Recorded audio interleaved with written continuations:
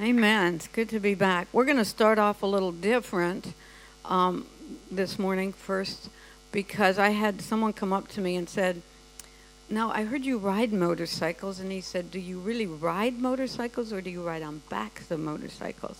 And I said, "No, I really ride motorcycles." So I had ministered in a school, I don't know what you call your secondary level, but anyhow, down in Ariwa, and they thought it might be good for me to break the ice with the kids. I had about 500 kids, I think, in an assembly, and we decided to show a few pictures of my motorcycle, okay? So after that gentleman asked me, I thought I would start off today with a few pictures of my motorcycle, okay? So that's me riding down the road. That bike is a 1300 Yamaha Tour, and that's kind of my touring bike that I like to do more long distance riding on. And what do we have next? That's the picture of the tank. The motorcycle is called Fierce. Women like to name their motorcycles, okay, and decorate them. When I had my motorcycle business, we would put, some of them had Swarovski crystals on them and decked out and themes and animal prints and lots of different things. But that's my gas tank there. So I ride down the road with the Lion of Judah, okay.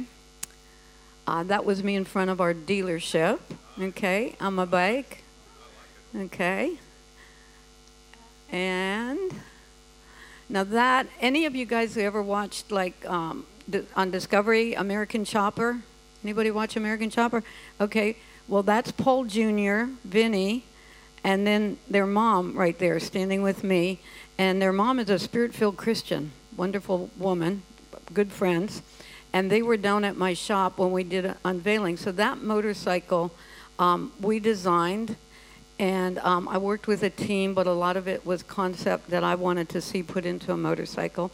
And for those of you who might not know what this means, there's a part down there right above the muffler that's kind of curved like that. That's called a swing arm, okay?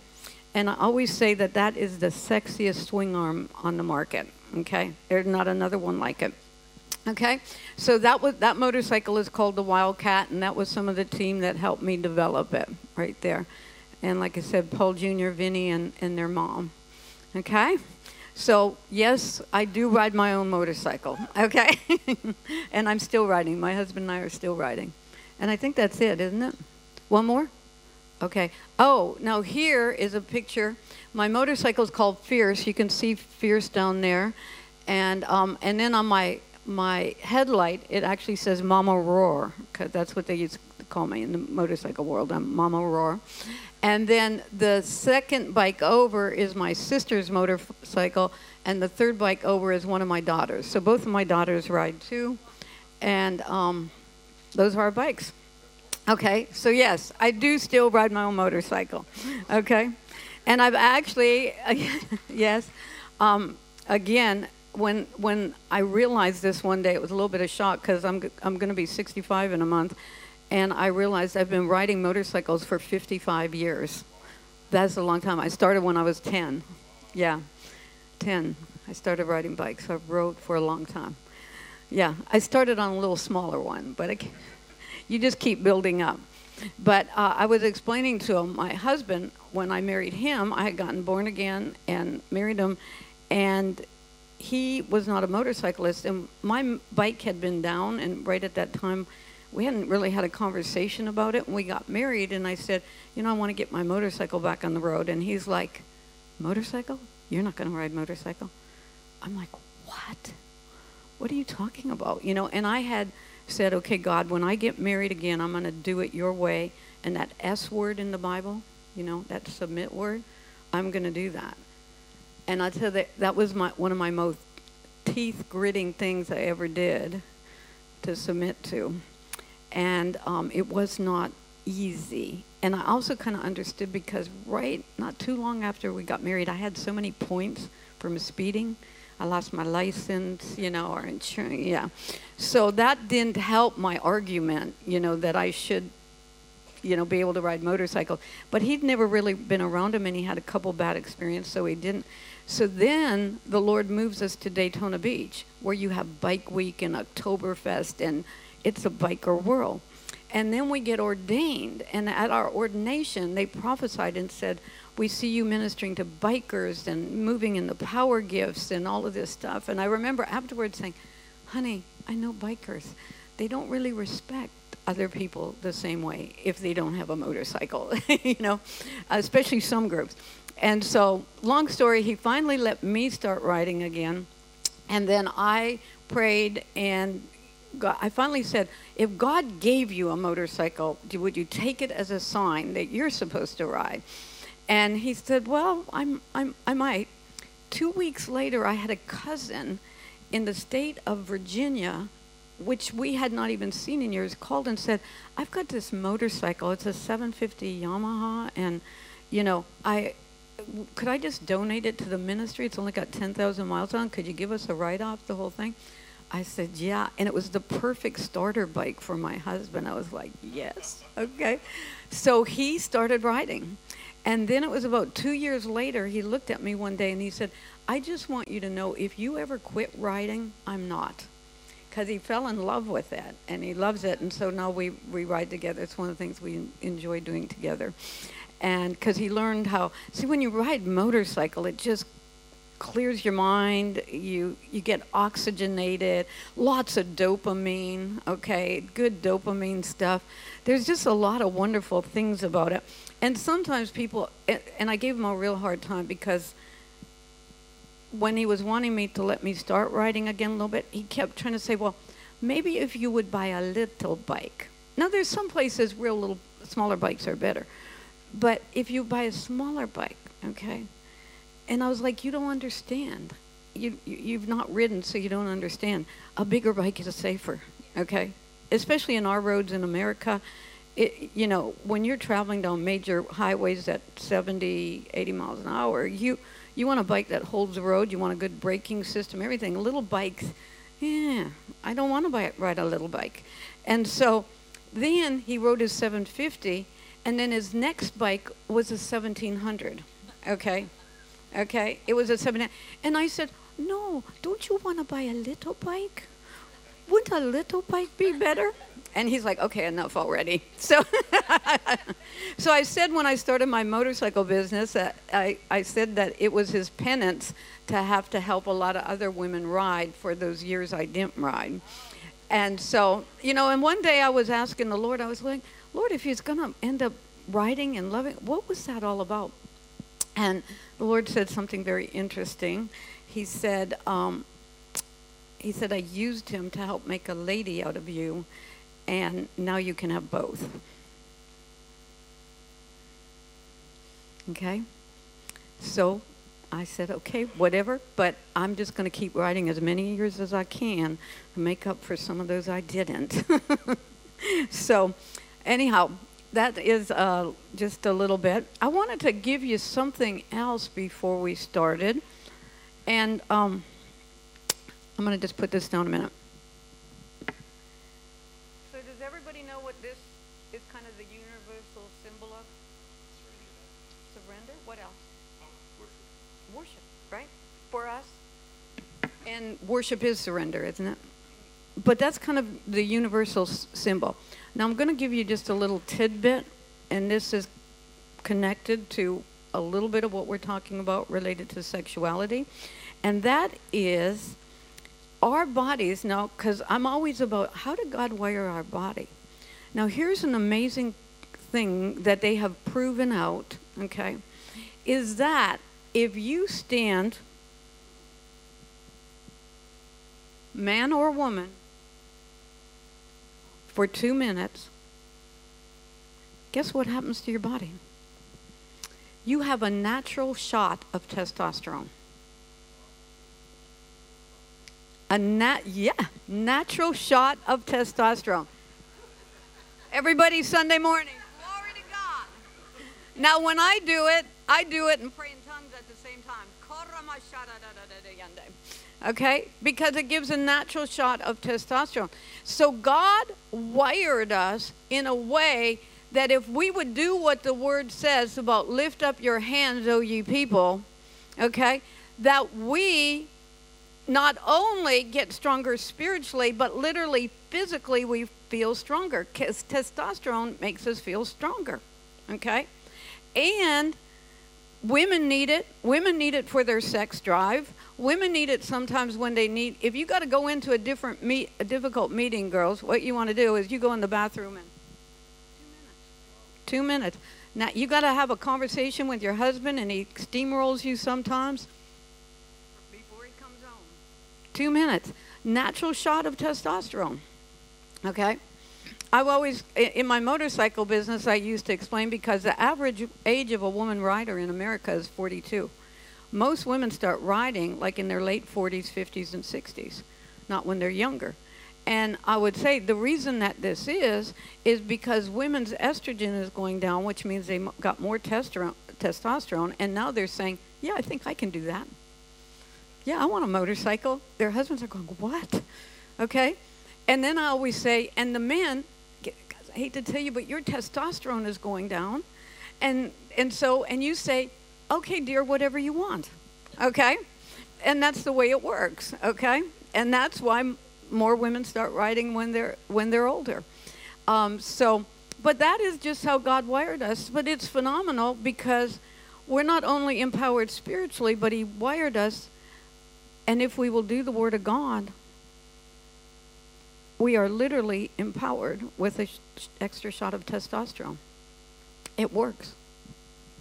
And like I said, I give it that extra because the Bible says when you pray in the Spirit, what? You build up your spirit. You edify yourself. So I like to, why not if I'm going to do it? Unless I'm in worship. But I will pray in the Spirit. Okay, that's just a tidbit. That's not even in your notes. Okay, so I'm going to do just a bit of refreshing because we had a few people who weren't here last night. Can't go over it all. You do have notes. But we talked about shame, fear, control. We talked about some of the stats. I had a number of you come up to me saying that you were pretty shocked at some of the statistics, but those are all in the notebook. And then we talked about how do we dismantle shame, fear, control. Because shame, fear, control has been since the beginning of time, and it wants to ensnare all of us. And for us to really get free, even in that area of sexuality, we've got to come out from under the shame, quit not talking about it, quit being ashamed of it, realize it's God made us this way. And that's what I always say is, if God had edited this and took all the sexual aspects out of it, well, then I would edit. But He didn't. There's all kinds of things about sexuality in this book. I mean, there's rape in this book, okay? It talks about bestiality in this book, sodomy, sex, adultery, he talks about it all in this book, okay?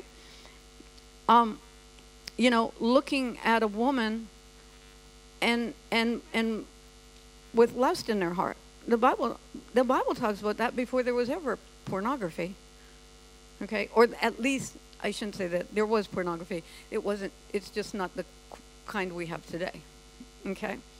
So the Bible was talking about all of this stuff. So we shouldn't be ashamed to talk about what the Word talks about and what God talks about. And obviously, He created us for. And then we came along and we started talking about sexual imprinting last night. And I don't have my little Play-Doh, but I illustrated that God created us for covenant sexuality, for a man and a woman to be faithful from marriage until they part. Okay? That's what the Word says. And also said that a good God wouldn't make that really, really hard, except I didn't say it quite like that, right? But a good God would make us so that can be put into practice, not that it would be impossible, okay?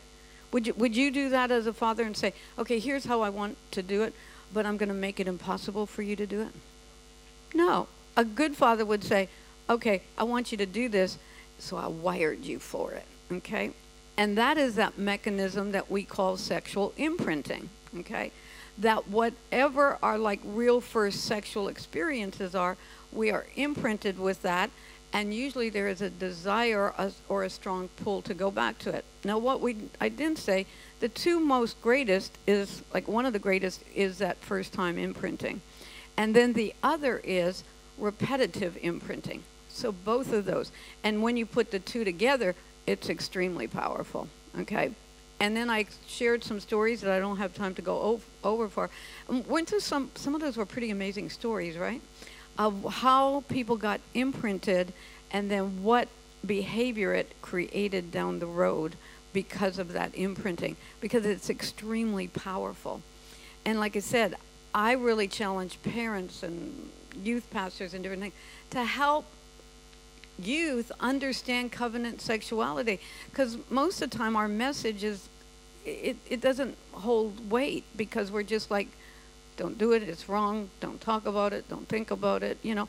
And you find that children can be very sexual beings at times, but if they're not guided at all, or misguided or misdirected, they really don't understand, and so they will tamper with things that they're going to later have problems with. And so, and then we talked about faith, because because God never leaves us without a message of hope, without a message of faith, without believing that these things can change. Because especially anybody, if you talk to them about sexual imprinting and they've had trouble with it, or even a young person who maybe has experienced something sexual, or even someone who was sexually abused. Because even the imprinting of sexual abuse, a lot of times shame is imprinted into their sexuality, and so they feel shame related to sex. Now, sometimes it's what they believe and things like that too. Those have to be renewed. But you want to also minister to that sexual imprinting. And we went over some scriptures, right? Because God says, behold, all things have become new. With God, what? All things are possible. He says he makes beauty from ashes, oil of joy for mourning. Not to consider the things of old. Behold, I will do a new thing. He says, for our shame, we will have double honor. There's all kinds of scriptures we can take to say our God is a good God and is not going to leave us there. And so I always say, you know, the church, we can believe for healing of cancer. We can believe for prayer for heart attacks. But my goodness, if someone brings their sexuality, do I have faith for that? Do I have belief that God can do something here? Can he bring healing to that? And many times what's happening is we're not exercising our faith, number one, and we've kind of let God just totally out of that. And I was sharing last night that the church has to take back the message of sexuality. We have to take it back, because if we leave a void, the enemy fills it. The enemy will come in and dictate in that arena. And he's been doing a pretty good job in a lot of places. And from the stats in your country, it's also a problem in your nation. So we didn't do it last night just for time's sake. It's something I don't want to rush. And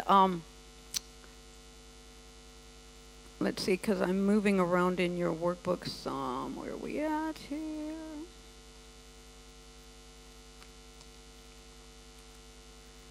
Okay. On page 20 in your workbook, about halfway through, it says the ministry. And then it says laying on of hands and prayer for cleansing and restoration of covenant sexuality. And then there's two prayers. One is a prayer for a married person. One is a prayer for a single person.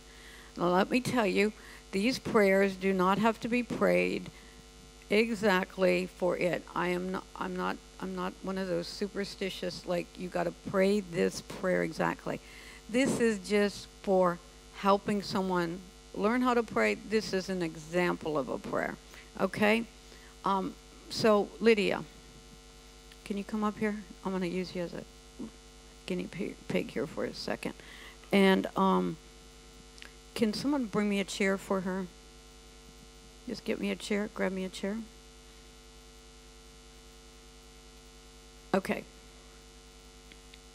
Put the chair there. Okay, and I'm not going to embarrass you, okay? Now, are you married? Yes. Okay, sit down. Now, again, I don't have to know exactly. Many times when you minister, you know exactly what the imprinting is. But I can still believe God and have the faith that if there was anything imprinted in her sexuality that was not godly, that caused her any shame, caused her anything like that, I can pray and ask God to make that brand new. Okay? I can ask for a cleansing of that. And so, again, I'm not going to pray exactly like that, the prayer, but I'm going to just pray it prophetically, because you can do it. You can just read it out exactly, or you can pray. So I'm going to pray, okay, for Lydia. So, Father, right now, in the name of Jesus Christ, Lord, I come before your throne, Lord, and I ask that you would release a cleansing fire, God. I pray that you would wipe the slate clean. Anything that was imprinted in her sexuality, in Lydia's sexuality, anything imprinted that was not of you, that was outside the realm of covenant now, God. I ask that you would release a divine cleansing, Lord God. I pray that you would cleanse her mind, her emotions, her body, every part of her. And Lord, I thank you, God, that the next time that she and her husband come together, God, that covenant sexuality will be written on her sexual slate, Lord. I thank you, God, that it is holy. I thank you that it is sanctified. I thank you for your cleansing fire now, in Jesus' name. Thank you, Lord. Thank you, Father. Thank you, Lord. Okay? Doesn't have to be a hard thing, doesn't have to be a long thing, but it has to be a thing. Okay? Okay? Good? Yes. Feel good? Yes. Amen. Okay? You can take that chair. Okay? So, I want to do a twofold thing, because a lot of times we may need some ministry, but also we have to learn how to do ministry. Now, let me share this, okay? If you feel like this is something I just don't want to go there, totally understand. I would encourage everybody to go there because it's pretty amazing, okay? And I'm going to release, now some of you might say, well, I don't know if I have the faith for that to happen. But I want you to know I have the faith for it to happen, okay? And I am releasing my faith and combining it with your faith that today, if you pray and lay hands on someone and pray that prayer, and you can just follow it right along, ask them if they're married or single, a little bit different prayer, because in the single prayer, we ask that you would restore to them their spiritual virginity, ask them to restore passion, and create a desire to live with a pure heart before you. We thank you for a new beginning, Lord. And I have seen people's virginity restored. Even natural, I had some that have been even natural. The natural virginity was restored. But many times the emotional body restored. And so what we're going to do, now you can do this one or two ways, okay? I'm going to give you room here. You may, last night when I was talking, you may have got, oh, that was my sexual imprinting. And if you feel comfortable sharing that with your partner, because we're going to partner up, men with men, women with women. If you feel comfortable sharing that, share that and say, okay, here's what I think was my imprinting. So they know a little bit about. And sometimes you might have to forgive someone for that imprinting, okay?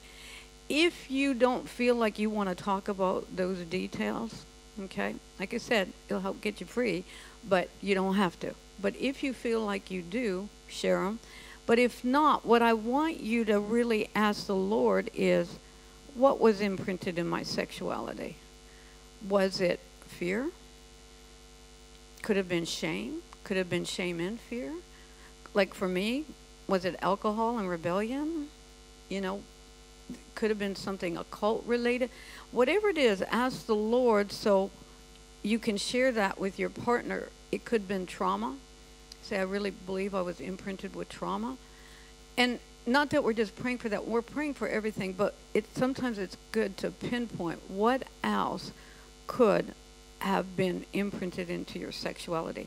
Sometimes disassociation. And disassociation is when we're disconnected. We're not really present. Many times sexual abuse victims sometimes they disassociate in the sexual act. They're not really there. You know, if it's a wife, their husband will say, well, we have sex, but I feel like she's not really there. Why? Because she's disassociated, because that's what happened in the imprinting memory. Okay? So I know this is a stretch, and especially for some of you who weren't here last night, I'm kind of throwing you in a little deeper water. But I really encourage you, and we're going to take some time. And could I get the sound guys to put on just a real good instrumental for me, nice and peaceful? And so what we're going to do is we're going to find a partner, okay? And like I said, women with women. And I really want you to pray. Don't just gravitate to, oh, this is my best friend and I feel safe. But I want you to get up and really pray. See if the Lord leads you to somebody. And you can take chairs and move them around so you're not right next to each other. But we're going to activate, okay? And we are going to lay hands and pray. Now let them talk first, and they can share as much or as little as they want to share. But then you're going to lay hands on them, and you're going to take one of these prayers, either for a married person or a single person, and you can just pray and put their name in there. You're going to need to get their name, put their name in there, and pray that prayer over them. Amen? So I am praying right now for the anointing, for God's healing, for the faith that God can do all things, to believe that God didn't bring you here to send you to go home the same way you came, but that He wants to do something here today. Amen? Can we all agree for that? Okay, so I want you to get up, find a partner, okay? Find a partner. If you got to move chairs around, we can move them back. I want you to get comfortable. We're going to talk to someone we don't know well about sex, okay? We are going to take another step out of the shame game, okay? So find somebody. Heather, can you?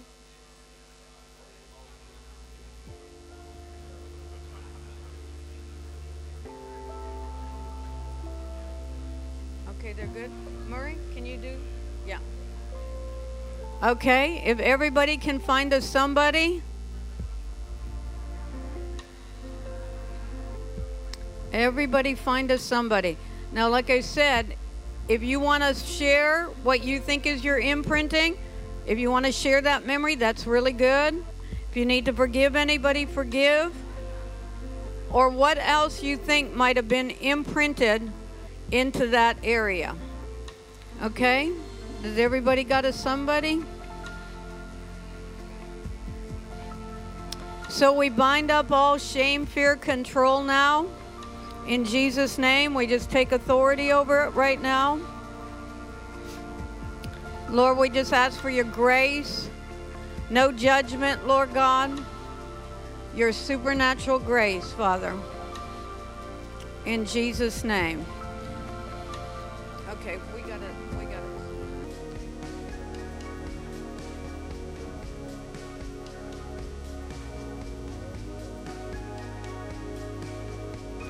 When you feel like you're finished, if you can just begin to find your seats, let me know you're done. Are there any teams that aren't finished yet? Got a few that are still praying.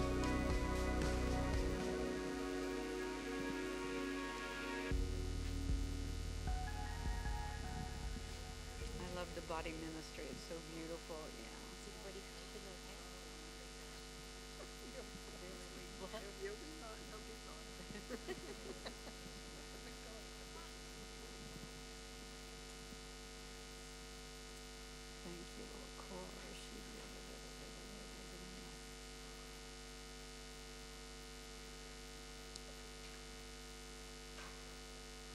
So look at how far you've come. You just came to a workshop to get a little information, and now you've become restoring sexuality ministers. Isn't that amazing? What I love about the Lord is what he does is amazing and very complex and things, but like salvation means so much, but yet it's easy to get saved, isn't it? It should be very easy. It's easy to get baptized in the Holy Spirit. Now, sometimes we make it hard, but really he just says, if you'll just ask for the Holy Spirit, how much will I give it to you? Okay? So it's really not complex, and I think sometimes we try to complicate things in the Lord, so maybe we sound smarter or whatever, but God he's pretty simple. He wants to heal, and he wants to restore. Okay? And so, and when we work with the Lord and with his Spirit, the Spirit will do it. I remember when I first started moving more and more in the healing ministry, and I would get some really serious cases. They'd be like the ones that would say, if this doesn't work, I'm going to go home and kill myself. Okay? Or if this doesn't work, we are getting a divorce, and they got 5 kids or whatever. So it's like that really, so a lot of times in the beginning, I'd be on the way into that counseling room saying, oh God, please show up. Oh Lord, please meet me there. Oh Jesus, please be there. And then I got the revelation is he always wants to be there, and he always wants to show up, because this is what he came to do. Okay? Now, I always say we can't get healed until our theology is healed. Okay? So let me give you kind of a picture of the way this thing works. I got tape on my shoes. Someone untaped me. I have danced out of the boundaries. Okay. But God says that he knew us before the foundations of the earth, right? We were in the Lord way back there. So I was there. Then I got sent to earth. But before I got sent to earth, sin came into the world, right? Right? So God created this marvelous, amazing, wonderful, again, such a powerful thing called families. And it was supposed to be the greatest source of blessing, protection, and provision on the earth. That was God. God originally intended all of us to be in that kind of a family. And when our theology is off, we feel like God handpicked me, stuck me in this mess of a family, sort of ruined me. And so God doesn't love me like he loves the person who got a family who wasn't so messed up. Okay? But that's not true. When he was going to send you the earth, families were going to be a good thing. But like I said last night, he's not a safe God, so he gave us free will. And when free will came in, and the other thing is we can't be upset about free will, because you know what you can't have without free will is love. Love is not love unless it's a choice. Love is not love if it's compelled. Love is only love because of freedom, okay? And freedom of choice. So he gave us this thing called free will, and sin entered in. And then you know what came along with it? The snowball effect, called generational sin. Just like in the book of Kings, it would say, and this son was evil, and his son was more evil, and his son was more evil, until a righteous king would appear and what? Repent of all the sins of the fathers, tear down the altars, and begin to establish a lineage of righteousness.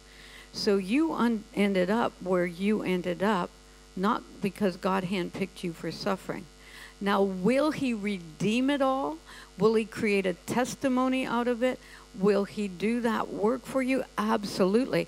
But he did not set you up to go there. Sin did. And that snowball of sin just kind of steamrolled right over you and messed your life up. And not just in the sexual arena. But here's the deal. There's this beautiful thing called the cross. And on the other side of the cross, Isaiah 61 is the other side of the cross. And the other side of the cross is the Lord restoring you back to that original intention. And when we let the work be done, we get back to who he originally intended us to be. not broken, not damaged, not bitter, not ashamed, but who he originally intended. And that's the journey that we all have to go on. And sometimes when our theology isn't right, we're so mad at God. Why did he give me a father who beat me? Why did he give me a grandfather that sexually abused me? Why was my family in poverty? You know, all of that stuff. And yeah, we have to maybe forgive them because they're choices. But a lot of times our parents didn't get there by themselves. And their grandparents didn't get there by themselves. And our great-great-grandparents didn't get there by themselves. It is a generational effect. That's why Isaiah 61 says that I've come to repair the desolation of many generations.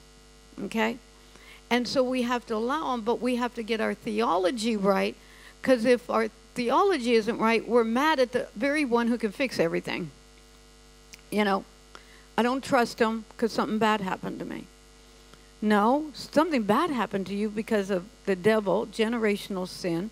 You know, and especially when you have a cult upline, things like Masonic, you know, just different occultic religions and things like that, always downline you will find usually sexual issues, sexual sin, perversion. The other thing you'll find is fear, a lot of fear. A lot of times you'll find addictions, premature death, accidents. Usually that is a high indicator that there is still upline occult, that nobody was that righteous king and said, take it. I have taken a boatload of my family sin to the cross. I have been able to be a righteous king. He says what? We're kings and priests, right? I've been a righteous king and gone before him with a whole lot of generational sin. There, you know, I always say, you know, if you're in doubt about it, it doesn't hurt. You're never going to get in trouble with God that, you know, you've taken generational sin to the cross and he's like mad at you for it. No.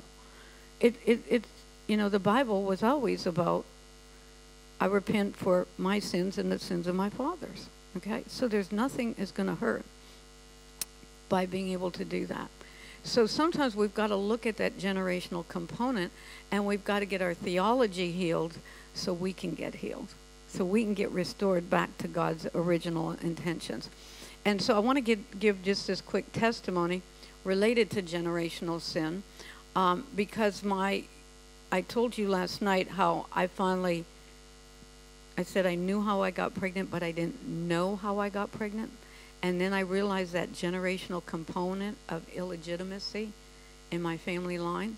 And the Bible says in Deuteronomy 23:2 that one of illegitimate birth shall not enter into the assembly of God to the 10th generation.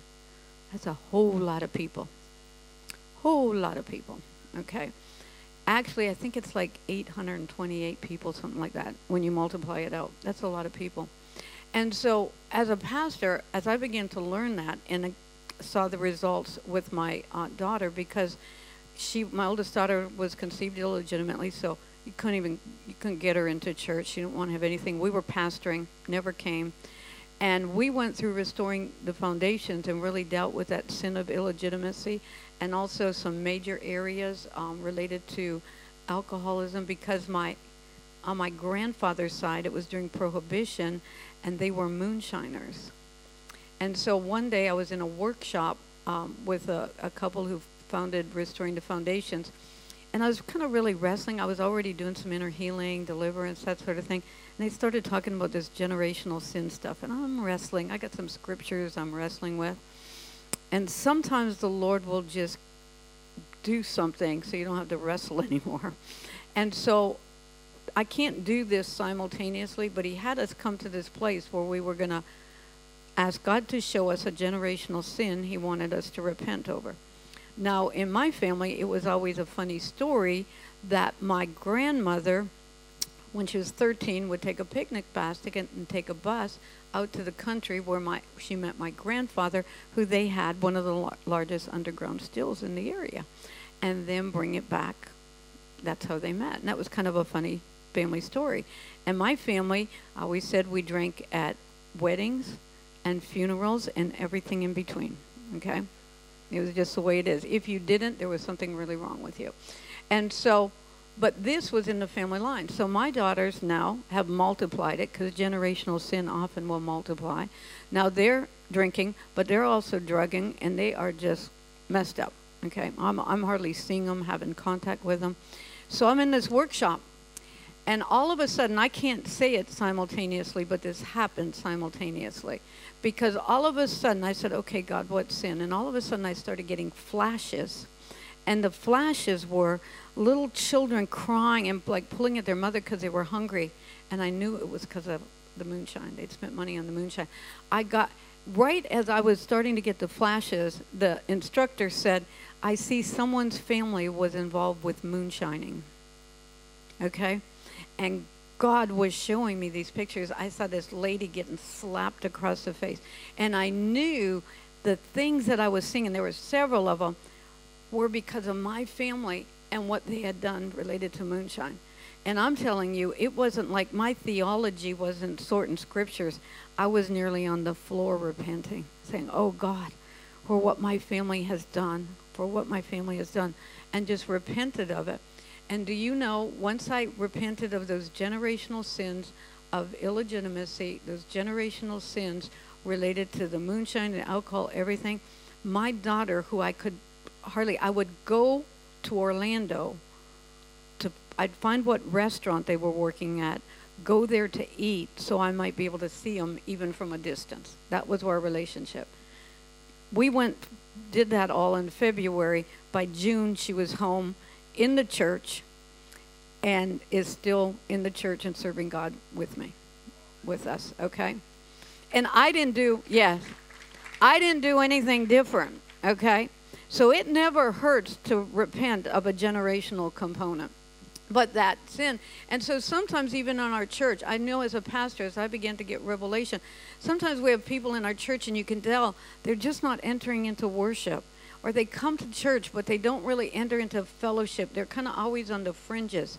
And I would begin to just take them aside and say, look, I don't know if you've ever seen this scripture, but I think the enemy may be trying to block you. You have trouble entering into worship. Mm-hmm. You have trouble entering into fellowship. Well, let's just see. Do you know if there was any illegitimacy in your family line? Some would say, oh, yeah, a bunch. I said, okay, here's what it says in Deuteronomy 23:2. Let's just repent before the Lord of any of that illegitimacy in the family line. Let's see what happens. And many times it was like just a break, and they were able to enter in and worship, because the enemy will come for the fine print in the contract sometime and say, okay, I've got this fine print. You think you're going to get on with God? No, I'm going to block you here. But the Holy Spirit can help you remove. It's just like what the enemy was doing. You think you're going to have family serving the Lord? You think those prophecies about family ministry are going to come true? No, I've got a right, and I'm going to do everything I can to keep her out of the assembly of God.